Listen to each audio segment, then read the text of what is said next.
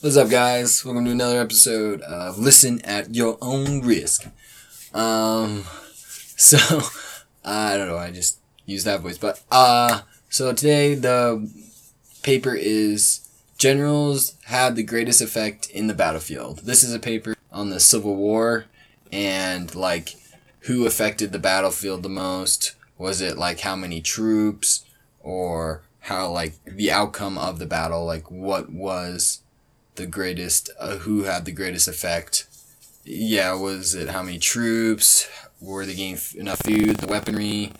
But on the battlefield, I believe it was the generals. So let's get right into it. From the 7 days battles with McClellan to Chancellorsville with Robert E. Lee, and all the way to Vicksburg with Ulysses S. Grant. Now, the outcome of these battles and many others were all affected the greatest from the decisions the generals made in their strategies leading up to the battle, as well as in the heat of the battle. The generals affect the outcome of the battles not just in their decisions in battle, but in their leadership of how they treat their troops and commanders under them, as well as how they carry themselves around their troops and how to utilize their troops. General McClellan is a huge example of an incompetent leader, shown over and over through his effectiveness in being ineffective in and before battle. McClellan made a choice in how to think of the Confederates throughout the battles. McClellan chose to think that the enemy had way more troops than they actually ever did, when really McClellan had the bigger and better and more equipped army. Because of this, McClellan always had an excuse to not go on the offensive. In one instance, McClellan had 120,000 troops, while the Enneman, Beauregard, and Johnston were in charge of only 45,000 men. McClellan made the assumption that the enemy had 150,000, so he stayed on the defense, and when he could have had a crushing victory.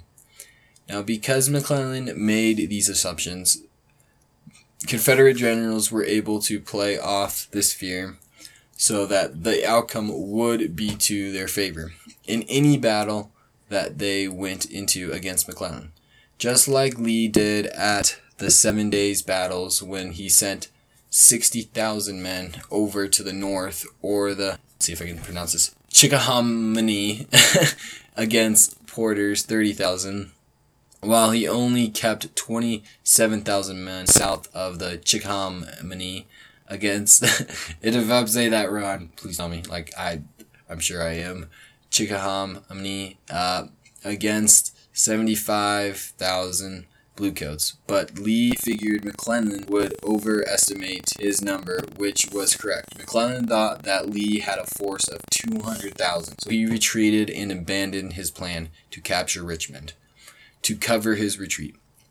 Now, the 7 days battle's outcome was determined by General McClellan, not only for the North, but for the South as well, because of his fear that he never had enough men.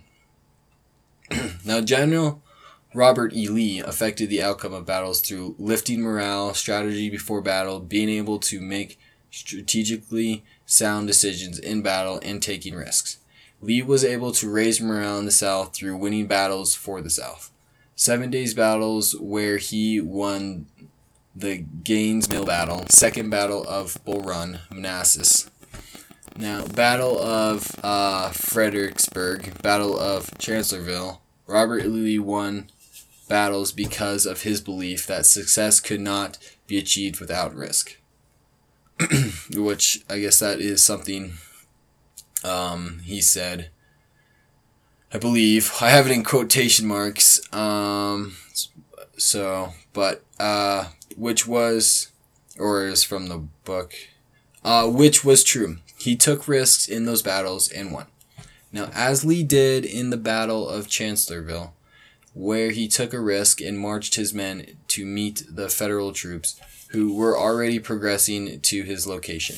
Now, risks in and before battle would be of no use without strategic orders to the soldiers, generals, to when and where they should go into battle, and the number of regiments that are to go.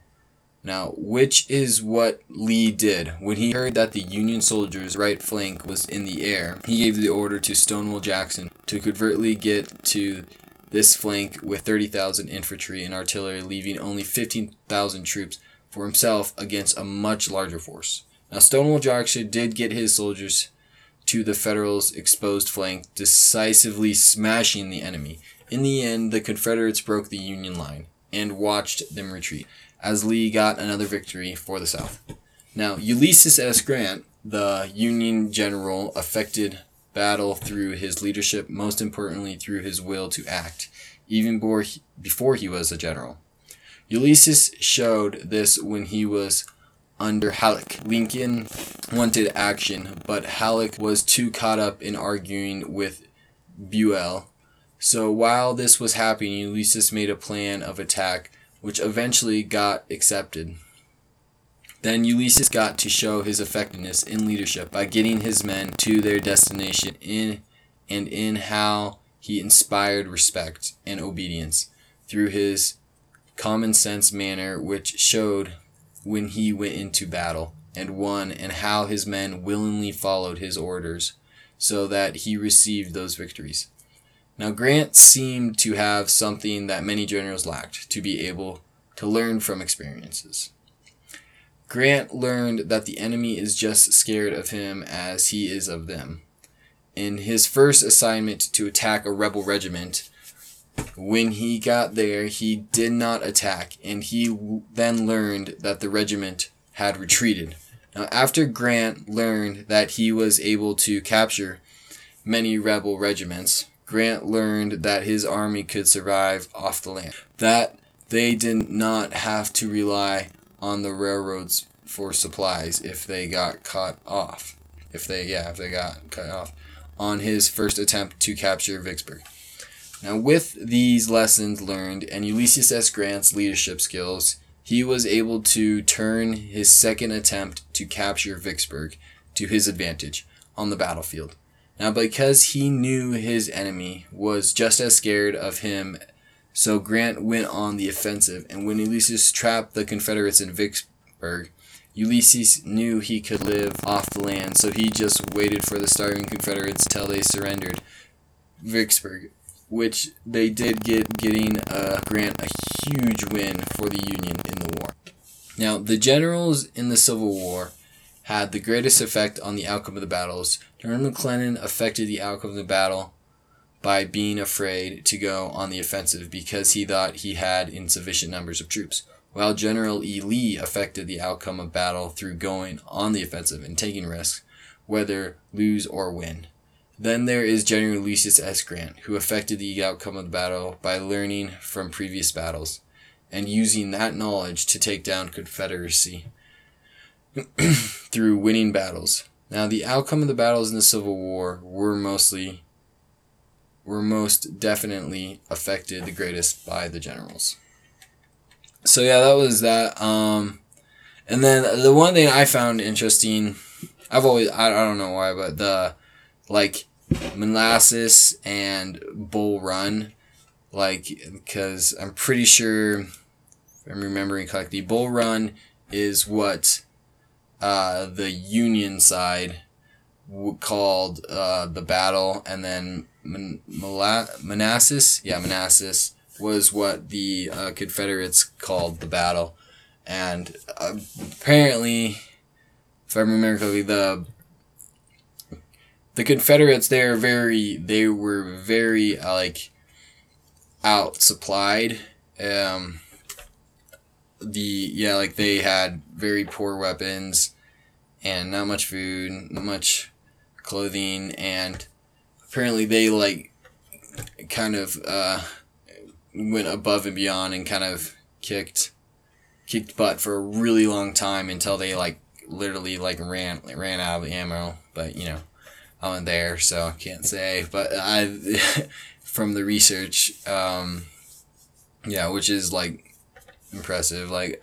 Of course, it's good that the Union won and since history shown. But is yeah, it's just impressive, like how like just how underestimated were, and we could say rightly so, because they didn't really have that much equipment. They had less troops, far poor like equipment, and then they had less generals that had less training. But when they got into the battle, that really showed who the like the good generals were, from just like the shiny people who just wanted just to be general, like McClellan, which I'm not sure. Like maybe I'm sure because if I'm remembering correctly, part of the research was McClellan. He was